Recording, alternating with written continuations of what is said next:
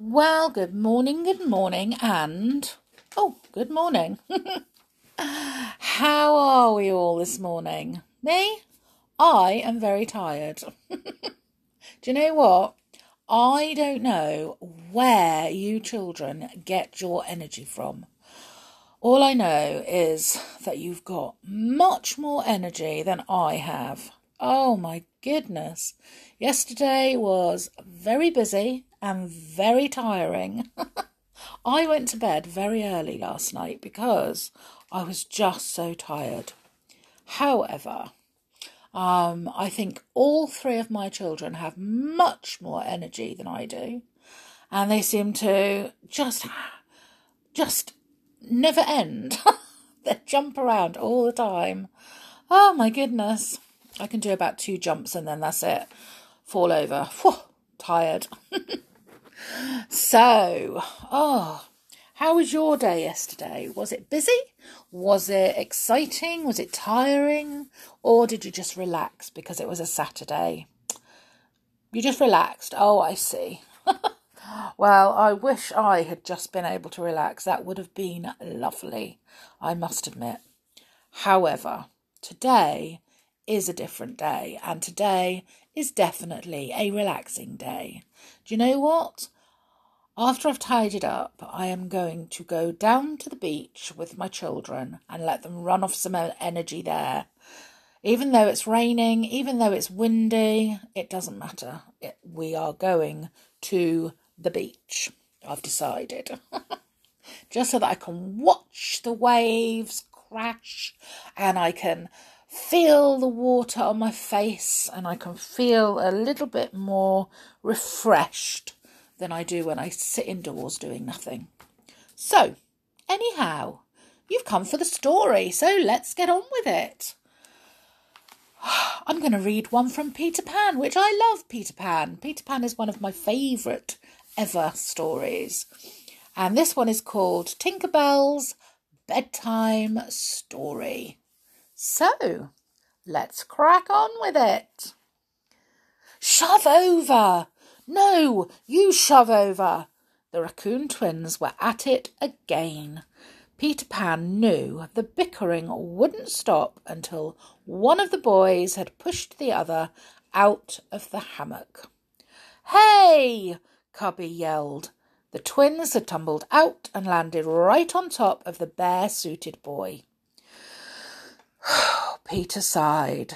Every evening had ended like this ever since Wendy left. As the tussle grew, Peter had an idea. He went to look for Tinker Bell. Say, Tink, Peter said when he found her, how would you like to be the new mother to all of us boys? Tink looked at Peter as if he was crazy.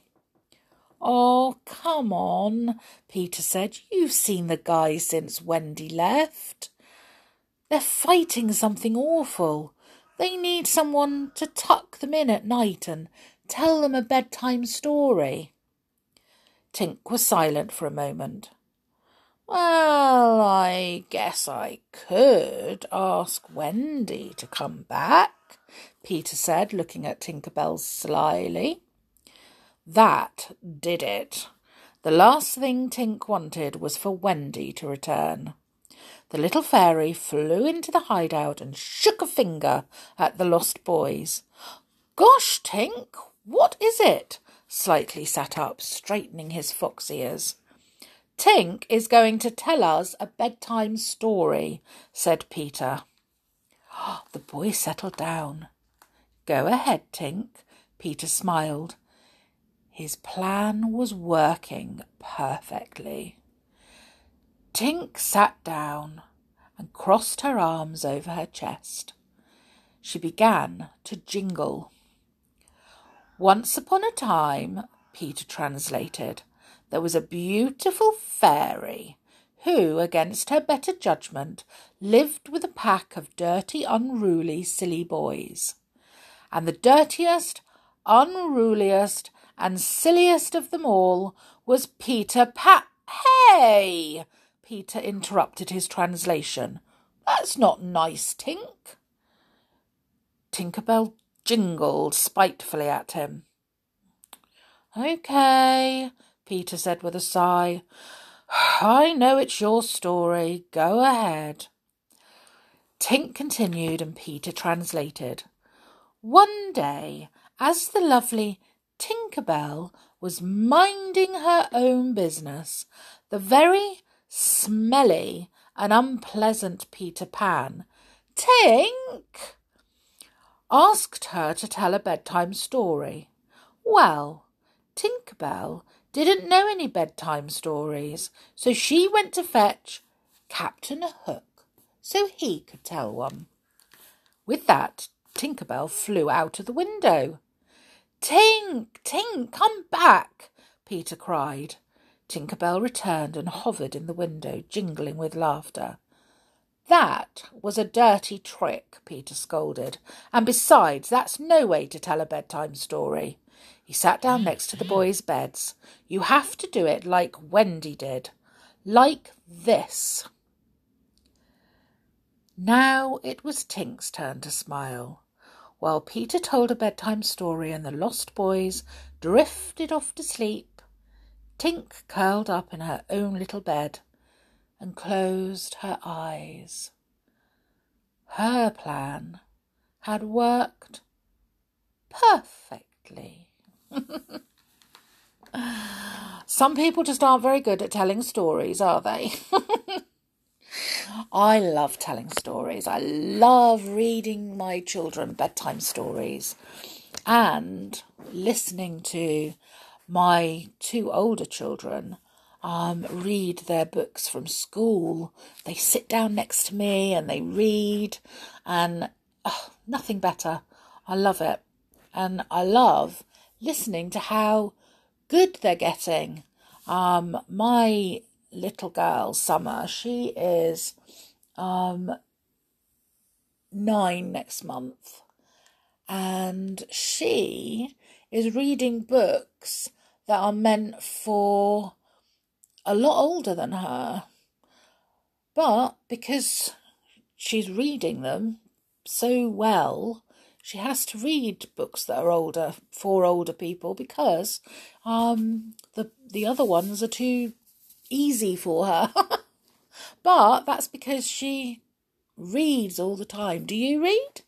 Do you sit down with a book and read a story? Or do you, even sitting down and having somebody read you a story is lovely because you get to see the words.